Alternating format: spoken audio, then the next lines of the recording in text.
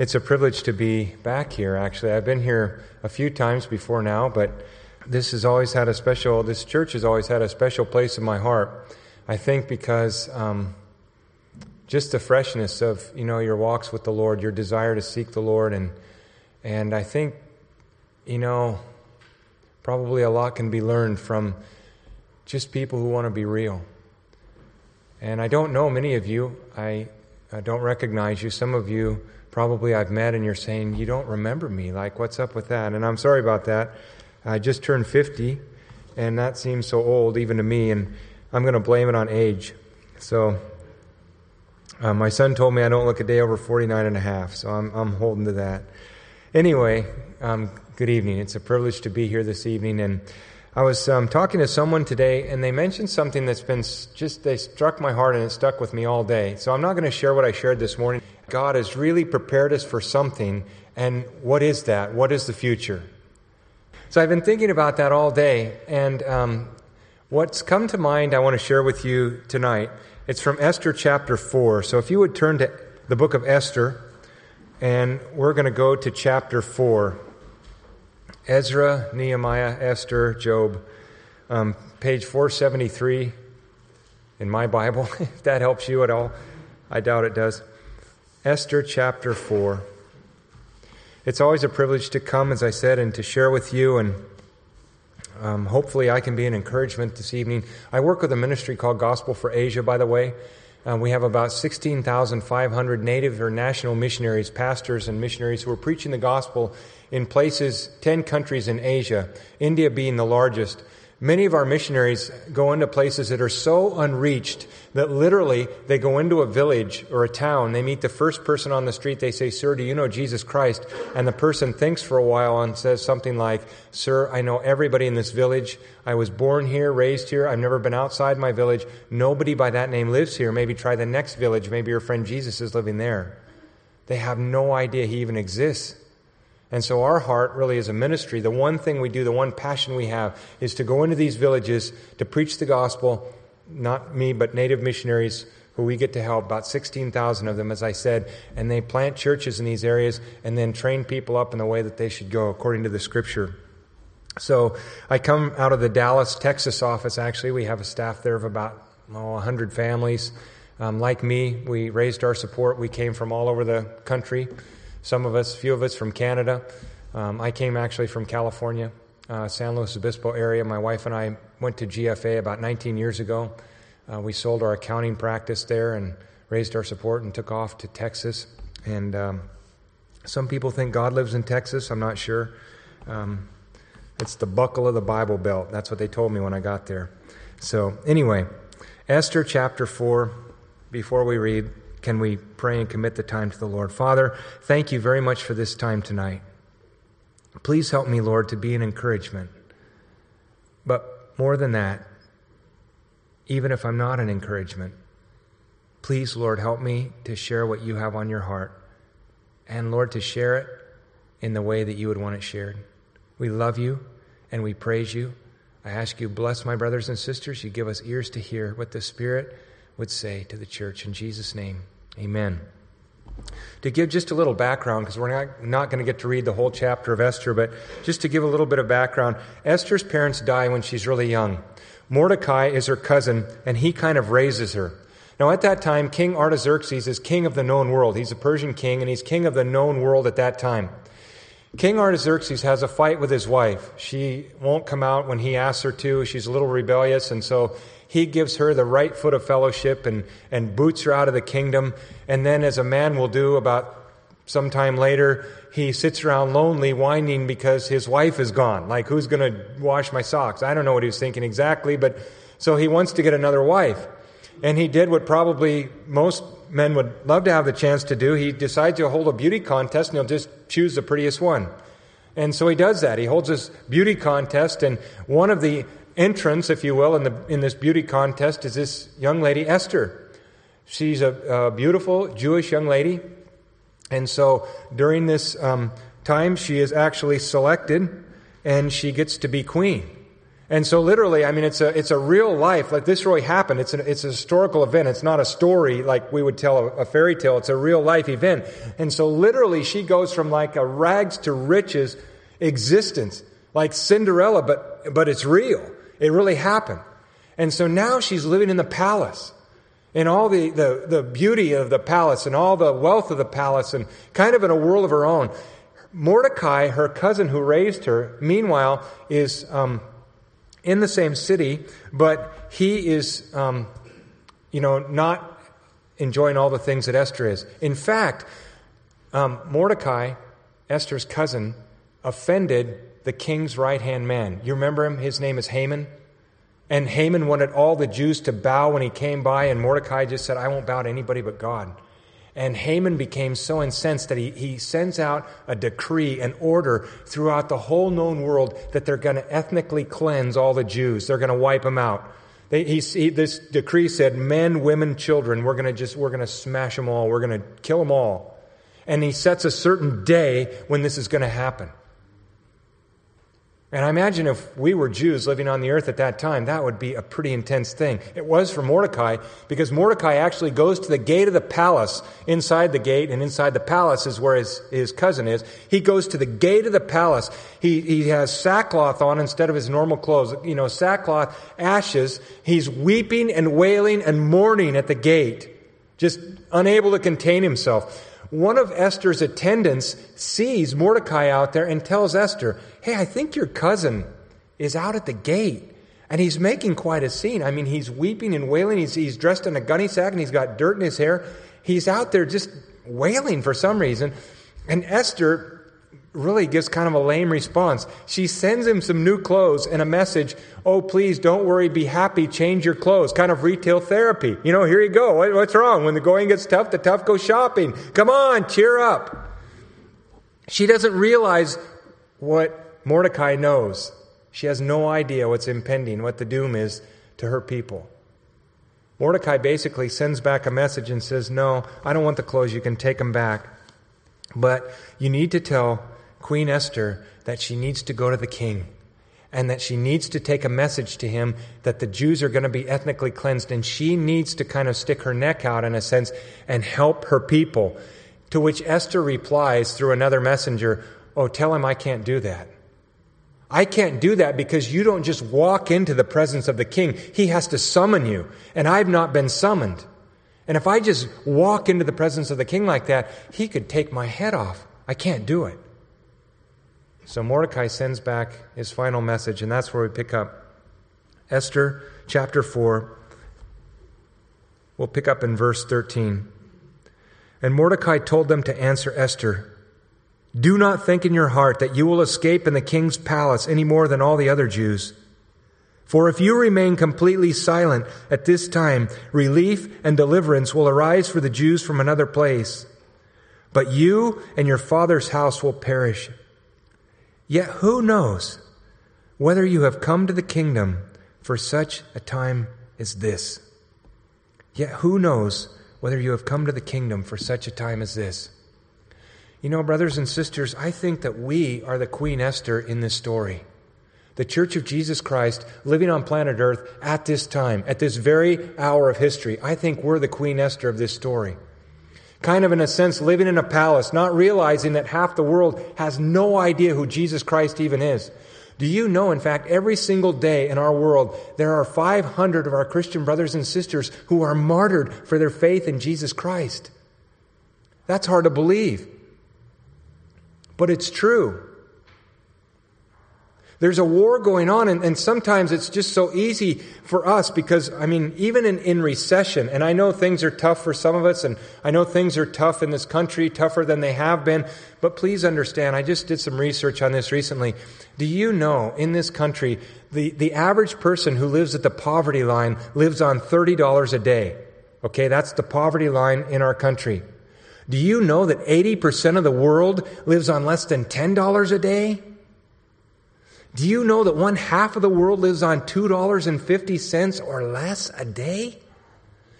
What I'm trying to say is, we think things are bad, but that's just relative. We are still the most blessed, the richest people on the face of the planet by far. And why is that? Why are we in the palace when so many of our brothers and sisters are not? And I think the reason is we have come to the kingdom for such a time as this. So, in my thinking, no matter what our course of study is, if you're in school, or what our profession is, if you're out in the work world, no matter what we're doing here, really, we're here, if you're a believer here tonight, we're here for one purpose, and that is to preach the gospel of Jesus Christ to 2+ billion people living on this planet who have never had a chance to hear His name. That's the future of Regen. And every church, I believe, that is naming the Lord Jesus Christ as Lord. That's our call. That's the future. That's our marching order. That's the way we should go from here. We were raised up for such a time as this. I mean, this isn't new, right? This is just biblical. It's Acts chapter 1. It's Matthew chapter 28, 18 through 20. It's Jesus in His final words saying, "Go and make disciples of all nations, baptizing them in the name of the Father and the Son and the Holy Spirit, teaching them to obey all that I have commanded you, and lo, I will be with you always, even unto the end of the age." And then in Acts chapter 1, the disciples are all gathered around. They're going, "Hey, when's the kingdom going to come? And what's the time on all this?" And He said, "Don't even worry about it. You go into Jerusalem and Judea and Samaria and the uttermost parts of the earth." It was almost just a repeat of what He'd already told us. Those were the final commands that He gave to us. And I think that that's exactly what He expects us to be doing. See, we're not made for the palace. We're made for heaven. We're not made for the USA or wherever you're from, wherever you were born, whatever your home country is. You were not made for that place if you're a Christian. I'm not an American first, I'm a Christian first. That means that I walk by the rules and the laws of my Lord first. And honestly, it sets me free in so many ways. I don't get so troubled over who's in the White House or who's not in the White House or what's going on or what's not going on or if things are going the way I believe they should or if they're not. Because I'm an ambassador from another kingdom to this one. And I'm here simply as a messenger of Jesus Christ. No matter what I am in my profession. An accountant or a plumber or whatever I am. A student. That's what I'm here for. 500,000 villages in India waiting for their first opportunity to hear about Jesus Christ. They're desperate people there. And in fact, I think probably none of the groups of people I know are more desperate than a group of people called the Dalits. The Dalits are the lowest class or caste of people on the Hindu caste ladder. There's a caste or a class structure, and it goes down at the very bottom rung of this class ladder are the Dalits. The word Dalit actually means crushed. The Dalits plus another group with them called the OBC, that means other backward caste, number about 700 million people. That's about 1 out of every 8 people living on planet Earth. And these people are called untouchables. Untouchable means that if they were crossing the street out here, 15th Street or 3rd Street or whatever street is out here, if they were crossing, they were hit by a car, if you were of a higher caste, you would not go out into the road and drag them to safety and try to help them, because to touch them would defile you if you were of a higher caste. They are untouchable. What you do is you just let their karma take care of stuff. Like that's their problem. It happened to them. And if you mess with them, that's the way it's got to be. That's just the God's judging them. Untouchable. Well, they've been slaves like this for about 3,000 years. November 4th, 2001, they came out publicly and they said, "We hate and will not be part of this Hinduism anymore. We'll become Christians or Buddhists or Muslims, but we won't be Hindu slaves anymore. We're sick of this." And they had this big kind of coming out in celebration thing in Delhi, India, where supposedly 1 million were going to gather. I don't think they quite got there. 1 million people. And what they were crying out for was just a change. You have to realize, every single hour of the day, 2 Dalits are assaulted. 3 Dalit women are raped. 2 Dalits are murdered. 2 Dalit dwellings are burned. These people are they're spit on by society. 2/3 of them are totally illiterate. Many of them are denied entrance into a school. 57% of their children are malnourished. They're destitute. They're enslaved. In fact, one story that I read, a little Dalit boy went into a movie theater to watch a movie. He spread out his feet. He accidentally touched the feet of the little boy in front of him, who happened to be a higher caste Hindu boy. The boy turns around, finds out that he's been touched or defiled by a Dalit. He becomes enraged. About a week later, with 5 of his friends, he finds this little Dalit boy. He murders him. He murders 6 members of his family. They cut up the bodies. They put them in gunny sacks. They throw the gunny sack in a river in broad daylight, and they're not even prosecuted by the police. Because after all, the people they killed were only Dalits. They don't count. November 4th, 2001, they came out en masse and they said, we don't want to be Dalits or slaves like this anymore. We want to know freedom. KP Yohanan, who's the president and founder of Gospel for Asia, he's my boss. He and some other Christian leaders went to these people and said, listen, only Jesus Christ can make you free indeed. We want to come among your people and we want to tell you about Jesus Christ and plant churches among you. At that time, the response that he got was, we've heard of Jesus, some of us, but we want to be free, but we don't want churches. We want schools. Our children can't read, they can't write, they can't get along in this life, and they'll be no better off when they grow up than we are. Could you please school our children? We said, we don't really do schools. We do churches. So how about we come and plant churches? And they said, how about you come and plant schools? And we said, well, how about churches? And they said, schools. We said, churches.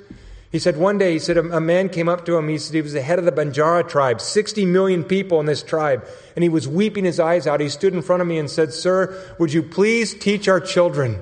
Would you please school them, educate them?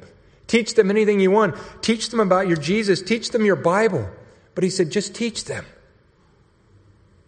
Around that same time, KP has a dream. KP's not a spooky guy. He's not a dreamer or somebody who sees visions or whatever. He just, normal Christian guy. Read your Bible, pray every day, and you'll grow, grow, grow. But this particular night he had a dream. And the dream he had was about a 1,000,000-acre wheat field.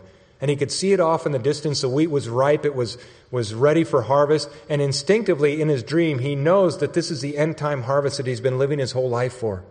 He gets so excited, he begins running toward this wheat field in his dream, jumping up and down, screaming, Lord, we've got it made. We've got it made. He's stopped by a huge river that separates him from this wheat field. And he said the river is flowing so swift, he knows it's so deep that if he steps in, he'll be swept away. He can't get across the river. He sinks down on his knees in his dream. He begins crying and praying, saying, Lord, please make a way to get to the wheat field. The harvest will be destroyed. Please make a way. And as he's praying there in his dream, he said a bridge appears. And it spans the river from one side to the other side where he's praying. And on this bridge are just hundreds and hundreds, thousands of little children going back and forth. He wakes up from his dream. He sits up on his bed. He said, Lord, I have no idea what that's all about. Was that from you or was that just bad pizza, something I ate? I mean, what was that? Is there any significance to this? He said, I just spent the next few minutes praying, and he said, as I did that, I just really sensed that the Lord was speaking to me, saying, son, the harvest that you see is the harvest. But the way to get to the harvest is through the children. You get the children, you get the harvest. He gets so excited that he cuts his trip short in India. He races back to the United States. He calls a bunch of us together for a Saturday meeting, explaining to us that right now we have the opportunity to grab some of these Dalit children and begin to school them. We can grab 19,000 children immediately. We can set up 370 schools. And he tells us about his dream, and he's so excited about this whole thing. And we're sitting there, I obviously not looking the way he wanted us to look on our faces. For me, I wasn't for this whole idea. I thought it was crazy. I thought it was crazy because I thought, we have 16,000 missionaries that we're trying to help on the mission field. And this is not my job. This is my life. Like, this is day and night, and it's very inconvenient. And it's been the best time of my life serving the Lord at GFA for the last 19 years, but it's definitely been the hardest. The only thing I can compare it to is tax season for a CPA. It's like tax season all the time. Like, it's just long days and short nights, and you just keep grinding and you keep going, and it seems like you're never done. And the pressure is always on. And I'm thinking, so now we're going to take like 19,000 children along with 16,000 missionaries. And I'm just thinking, man, there's no way we can do this. And KP, as he's looking around the room, looking at our faces, he goes, wow. He goes, I don't think you're very excited about this. He goes, look, if you don't want to do it, we won't do it. He said, we can just drop the whole thing. But he said, let me just ask you one more question, then I'll just let it rest. He said, would your opinion of this change if your child were a Dalit child?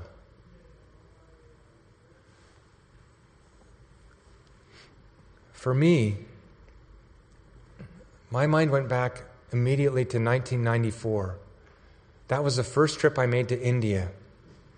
When I went there in 1994, I spent almost a month in India, and I was leaving the country. I was in Bombay. And while I was in Bombay, I was at the home of one of the pastors who we were supporting at the time. And this man had a really neat ministry where he went into the Bombay slums. The Bombay slums are the world's largest slum. Some 5 million people live in this slum. They're born there, they're raised there, they die there, they don't know anything but the slum. In the Bombay slum, in fact, if you're a young man, it is said that you're lucky if you inherit the piece of sidewalk that your father slept on before he died. If that happens, you're a rich young man in the Bombay slum. And he had this ministry where he would go into the slums and he would preach the gospel, and people would come to know Christ, and he would take them out, he would teach them to read, then he would teach them the Bible, and then he would send them back into the slums to reach his own people for Christ. And he put 2 big photo albums on my lap, just page after page of pictures of, missionaries in the slums preaching the gospel and baptizing people in sewer water and mud puddles and praying for the sick, and little churches that were just made out of like black tarp, on a garbage heap. And I mean, it was just glorious to see what God was doing in this place. And then he shows me a picture like no other picture that I'd seen in his book. It's a picture of a little Indian girl. In fact, if you would pull her up, the slide of Mina, there she is. He showed me this picture. And he said, David, this is Mina. And he said, we met Mina when on outreach in the Bombay slums. And we found out that shortly after Mina was born, that her father abandoned the family. He left her and her mother to fend for themselves. It's very common in the slums. Oftentimes a man will get sick with tuberculosis or something else, and he'll just go off and die quietly or commit suicide. Her mother, Mina's mother, raised her for the first 4 or 5 years of her life just before this picture was taken. But then one night her mother also abandoned her because she was too much for her to take care of. And so she slipped away in the middle of the night. Mina woke up the next day. She had no mother. She had no father. She went and begged from the people in the Bombay slums who lived in the little cardboard boxes around her cardboard box, but they couldn't give her any food because they can't afford to feed their own children. So they would turn her away. And so she would go through the garbage and the dirt of the Bombay slums, and he said she would just eat whatever she would find. At night, she would go up next to this abandoned warehouse, and she would find an animal there and curl up next to the animal for warmth. When it got too cold to sleep, she would wake up and she would go and forage through the garbage again. He said about 2 weeks after this picture was taken, Mina slipped into a coma and died. She never woke up. She ate dirt in the Bombay slums, apparently, that poisoned her, and it killed her. And I remember sitting there, with this photo right in front of me, with a scrapbook on my lap, and just thinking, God, this is just not fair. Like, you watched this happen and you didn't do anything. I mean, how could you not do anything? I don't know if you've ever had one of those times just arguing with God. What's wrong with you? This morning in the scriptures that we looked at, we didn't go there tonight, but if you want to, you can. Matthew chapter 9, verses 35 through 38. If you read those, that's where the Lord took me. If you read those, you find out that Jesus is not in heaven watching something like this happen, a horrifying thing like Mina dying. He doesn't watch it happen and say, oh, well, I had 100 sheep, now I have 99. That's still pretty good. That's 99%. The Bible says in Matthew chapter 9 that he is moved with compassion, which you can't even describe in the English language. It just talks about a heart that is gripped and it is ripped and it is torn up over people like Mina who are lost and helpless like sheep without a shepherd. God gets a negative bum rap often from people like us who have no brain compared to God, who accuse him of not being fair. That's ridiculous. God loves these people so much. He is moved with compassion. He's ripped on the inside. I don't rip on the inside. You don't rip on the inside, but Jesus does.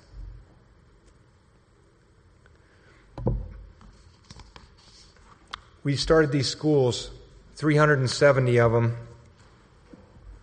We took in 19,000 children. We started to get reports back from the mission field almost immediately. Just awesome things that God was doing. In one area of northeast India, for example, there were 50 villages. We had sent missionaries there time and time and time again. Every time we sent missionaries into this place, they were beaten, they were stoned, they were thrown out of the village. We couldn't get a foothold for the gospel. We couldn't plant a church there. We went back to these 50 villages and we said, listen, instead of planting a church, we want to put a school there and school your children. Would we be able to do that? And they said, you do that? We said, yeah, but we're going to teach them the Bible and we're going to teach them about Jesus Christ. Is that okay? Yeah, just teach them. Teach them whatever you want. Teach them about that man, whoever you mentioned. Teach them. Go ahead. So we did. We went back 10 months later in this 50-village region. We found 37 brand new churches had sprung up in 10 months. One was over 250 first-generation Christians in this one place. Praise God. God began to reveal to us that this was a way that we were able to take the gospel into places where previously we couldn't take the gospel. And the stories began to pour back in from the mission field, as I said. One little girl came to one of our Bridge of Hope schools. All the students had gone for the day. The principal was in the back of the classroom grading papers. And as he's back there in the back, this girl comes in. She looks at the principal. She bursts into tears and she screams, "My brother also died." And this pastor said, "Whoa, what happened? What happened? Calm down. Tell me what happened." She said, "Sir, my family is very poor. We live at the railroad tracks. That's where a lot of the slums are. We live at the railroad tracks." And she said, "My father and my mother did their best. They worked so hard to feed us, to take care of us. But eventually they got sick and they died. My grandmother came from a distant village to take care of my brother and I, but my grandmother got old and frail and she also died. And then yesterday, my brother also died. I have no one." She said, "I used to play with a little boy who is from the railroad tracks where I'm from, who goes to the school. Is there anyone here who can help me? Can you please take me in? Can you help me?" You know the answer. Of course we can. Today, that little girl knows Jesus Christ. She has a family who loves her, who's taken her in. She has a hope and a future, praise God. And she represents maybe 100,000 children, just like her in the slums and the streets all over India, waiting for somebody to take them in, to help them. We met this little boy named Naboon. We have a picture of Naboon. We'll put him up. This is Naboon. He got born again in one of our Bridge of Hope schools. His parents saw a dramatic change in his life. One day, his father comes to school to walk his son home. While he's walking his son home, he tells him, he says, "Son," he said, "I have some very bad news. You know your mother's been sick for a long time." He said, "Well, today the medical doctor left." He said that probably she'll die any minute, maybe before the night. We don't know. But she might be gone before you get home. I just had to prepare you. I had to come and let you know. They'd gone to the witch doctor. They'd gone to the village priest. They'd gone to the medical doctor. No one could help this lady. Now, Boone looks up at his father, big smile on his face. He said, "Daddy, Jesus could heal Mommy." That's all he says. The man can't sleep the whole night. He wakes up the next morning. He walks Naboon back to school. He grabs a pastor out of the back of the church. He said, "I need Dr. Jesus to come and examine my wife right away." He thought Jesus was a medical doctor. He said, "Well, he's not a medical doctor, but I'll tell you who he is." So as they're walking along, he explains the gospel to this man. He gets to his hut. He prays for this woman. Nothing happens. He goes back to the school. The next day, Naboon comes bouncing into class, takes his seat. The pastor says, "Naboon, how is your mother?" He said, "Oh, Pastor, praise the Lord. I think Jesus must have healed her last night because she was up this morning off her cot for the first time in 3.5 months. She made us all breakfast. She seems fine. You're going to meet her later today. She's coming to the school." Later that day, Dad, Mom, the rest of the family comes, give their heart to the Lord Jesus Christ, who had healed her completely of whatever she had. And they were the first family in that village to give their hearts to the Lord. Now there's a thriving church there as a result of this one little Bridge of Hope school. And the testimonies go on and on and on. I don't have time, but if I had maybe 2 hours or 3 hours tonight, there are stories to fill that time. Things that God's doing through these young people. Just a couple thoughts in wrapping up tonight. You know what I notice? I do the same thing. But I notice that people don't watch where they're going anymore. Do you notice that? I was walking in the airport the other day, and lady was doing what a lot of times I'm doing. She's walking along, texting and not watching where she's going. She's got her bag, she's toting. And I see her coming, because that time I happened to be watching where I was going. So I decided, okay, she's going that way, so I'm just going to kind of go this way. And she stops, and then I almost ran into her, so I start this way, and she starts. And I got so frustrated. I didn't say anything because I'm much too godly for that. But, what I wanted to say is, watch where you're going! Look at me! Put that thing away! It's getting hard to text and drive, and I don't know. It's just... But really, we're a people who's quite distracted. And I'm not saying it's all bad. I'm just saying, with the increase in technology, everything that we have, everything's in our face. Communication is not passive anymore. It's aggressive. It's active. It goes and it grabs you. It buzzes your belt, or it rings your phone, or it, Twitters or tweet. I didn't even know that world. I won't even go there because I can't handle it. My Facebook account, they just canceled the other day, because I don't use it. My son said, "You're not on Facebook anymore." Like it's a crime. I said, I haven't been on Facebook for a couple of years. Well, that's why they canceled your account. Oh, okay. All right. I tried it. I didn't care much for it. That's the way it goes, But here's the deal. The point of all this, please, let's remember whose we are.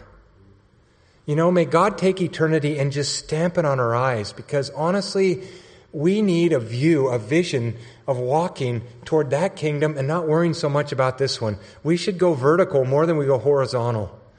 And that's becoming more and more difficult each and every day. We have to say no to the things that want to distract us and want to just come and like I said, vibrate our belt or ring our phone or, however you get your communication. Instead of that, we need, in a sense, to turn away and say, Lord, I just want to know you. I want to be yours. And honestly, brothers and sisters, it really doesn't matter who's in the White House or who's in Sacramento, or if you like who's there, if you don't like who's there, or whatever else. They are not our hope. Oftentimes people think that Jesus is, white Anglo-Saxon Protestant Republican. He's not. He's not. I was at a college recently in Virginia, and they train people to be politicians, actually. They're Christians. It's a Christian school, but it's a college training people to be Christian politicians. And they sat down with me at lunchtime, and probably 3 or 4 dozen students would sit there and tell me, we need to make this world democratic. I'm just so happy with what's happening in Africa. I said, really? Rebellion? Uprisings? You think God's glorified in that? I don't know, to be honest, but I was just picking a fight with them. And I said, democracy is not even in the Bible. The biblical form of government is not democracy. The biblical form of government is theocracy. It's God's in charge. That's what we'll have one day when the government is on Jesus' shoulders. We're getting so distracted by so many things that are not the gospel of Jesus Christ. And my encouragement to you, where is Regen going? I hope that you're going to preach the gospel in all the world, because that was the last command that we have. And it's Jerusalem, so it's right out here on these streets. And it's Judea. I don't know where that is. Maybe that's the Bay Area. Maybe that's California. And it's Samaria, someplace you don't like. I don't know where that is. Maybe Arizona or Nevada. I don't know. Maybe that's Samaria. And the uttermost parts of the world. That's what we're supposed to be doing.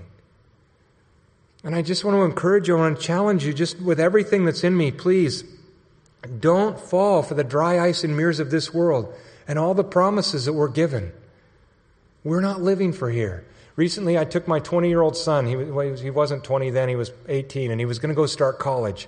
And I said, Josh, I'd love just to have one more time, just you and me. What do you say we get some time together? And he goes, Dad, I'd love that. I said, great. Why don't we go camping? And he goes, oh, camping, really?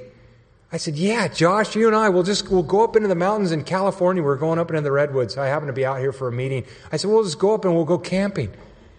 Well, Dad, if that's what you want to do, okay, we'll do that. My kids don't like to camp with me because no matter how perfect the day is, by the time we set up our tent, there's 70-mile-an-hour straight line winds or a tornado or a flash flood or a hurricane just in our campsite. It's been unbelievable, the things that have happened when we've been camping, and we don't even camp that much, but it's just me, they're convinced. So we went camping up in the Redwoods. I unfortunately forgot all our food. Okay, that wasn't the best thing I could have done. It didn't enamor him at all, the camping, but But here's the deal. Here's what I learned, besides bring the food for your son. Here's what I learned. We were just there a few days. I didn't bring my queen-size bed that I sleep on with my wife at home. I didn't bring the refrigerator. I didn't bring the computer. I didn't bring the flat screen TV thing, whatever that thing is. I didn't bring, all my clothes. We just brought enough for a few days. And why? Because Peter said that we're sojourners and we're pilgrims here. We're just passing through. I didn't intend to live in the campsite. I was just going to stay there just for a few nights. And in a sense, that's the way that we treat this world. We're not here to put our tent pegs down and to see that we can live the American dream. We're here to impact a world that's lost and dying, brothers and sisters. And just because we don't see them every day, maybe we do, but just because we don't see them every day, doesn't mean that they're not there and that they don't exist. Half the world is waiting. Half the world is waiting. Okay, just to wrap it up very practically, just to close. All right. It's my second closing. It's my last one. Paul used to have 4 closings. I only have 2.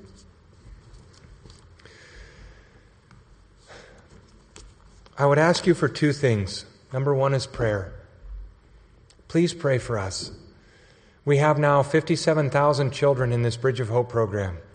We have about 37,000 of those who we have sponsors for, people who are, as you saw, it takes $28 a month and your prayers. We have 37,000 people who are helping to sponsor these children. There's 20,000 we're supporting by faith. We just believe that this is something God wants us to do, and so as long as we have the resources, we're going to help them. That's what we're going to do. And it's up to the Lord. It's His problem. Financial problem is His problem. It's not our problem. He put it on our heart to do this. I would just ask you if you would please pray. Please pray that all of these children come to know Christ, every single one of them. And would you please pray also that when they're done with their schooling, whenever that is, 16, 17, 18 years old, that they would then maybe go to one of our 61 Bible colleges where we train missionaries. We're training about 10,000 students in these 61 Bible colleges to learn to preach the gospel and literally go to a village that's never had a chance to hear Jesus, dig their grave on the outskirts of the village and commit to preach the gospel and plant a church or give their life trying. That's the commitment they make. Would you please pray with us that these children from these Bridge of Hope schools would go into the Bible colleges and give their lives to go and preach the gospel to people who've never had a chance even to hear His name? And second request I have of you is this. If the Lord is stirring your heart, if you would like to take part, I brought with me some Bridge of Hope children today. I didn't actually bring the children, but I brought photos and testimonies of Bridge of Hope children who need sponsors. A Bridge of Hope child has one sponsor standing behind them. So if you sponsor a Bridge of Hope child, that's your child. Nobody else is helping to sponsor that child. That child is your responsibility financially, prayerfully. If you would like to do that, it takes, as you heard, about $28 a month in your prayers.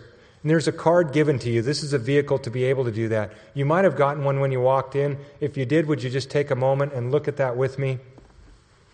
In purple letters there near the top, it says, "Yes, I want to help a child of Asia. Starting now, I will prayerfully help sponsor blank child or children at $28 a month, totaling blank dollars every month." If you would like to help a child or more than one child, simply fill out this card with your name and address.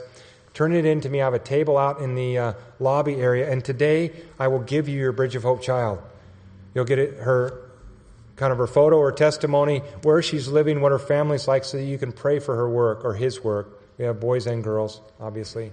Every penny that you give goes into the Bridge of Hope program, goes to help your child. We don't take anything out to run our office, to print anything, to pay my salary, to do any of that. I had to raise my own support. Like any other missionary, I'm supported so that I don't cost Gospel for Asia anything, and the other people I serve with do the same thing. So every penny that you give to help a Bridge of Hope child goes to the field to help your child. They will write to you, and you're able to write back and forth with them. You can communicate with them.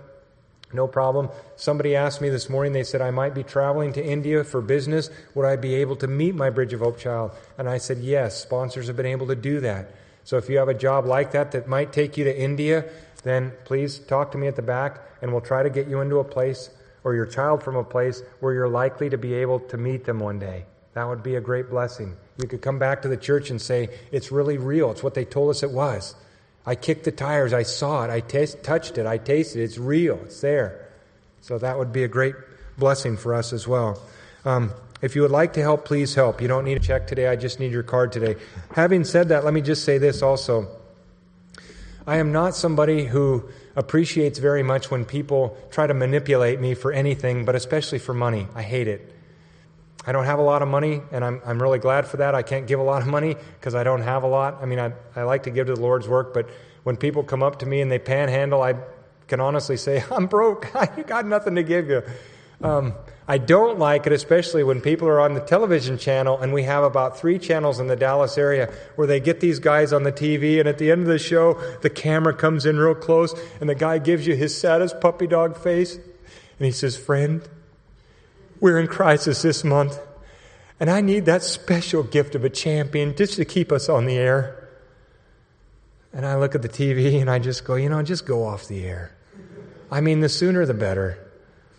Honestly, I'm not against what they're doing necessarily in terms of preaching the gospel. I'm not against that, but I am against the way that we misrepresent God. It's as if God is this shaky old God in heaven and he's broke. And if only regeneration would help him out of this financial jam that he's in, he could go and reach the world, but you won't help. That's ridiculous. That's not how it is. God is Jehovah Jireh. He's our provider. He's got it all. He's not broke. He's doing fine. Gospel for Asia is doing fine. Please don't do this out of some guilt trip or manipulation. If you've heard that from me tonight, please forgive me. That's never my intent. If you want to take part, if you want to help a child, man, do it as unto the Lord with all your heart. If he didn't call you to do that, then don't do it unto the Lord with all your heart. That's my request to you. I'm sure that God in his sovereignty put us here for such a time as this. And we very well may be the team that's on the field at the end of the game. And that's exciting. And when I see the Lord, and I'm closer than most of you probably, when I see the Lord, I just can't wait to hear those words, well done, good and faithful servant. Enter into the joy of your Lord. That's what I'm looking for. Can I pray with you? Father, thank you for your goodness and your love to us tonight. Thank you, Father, for this fellowship. And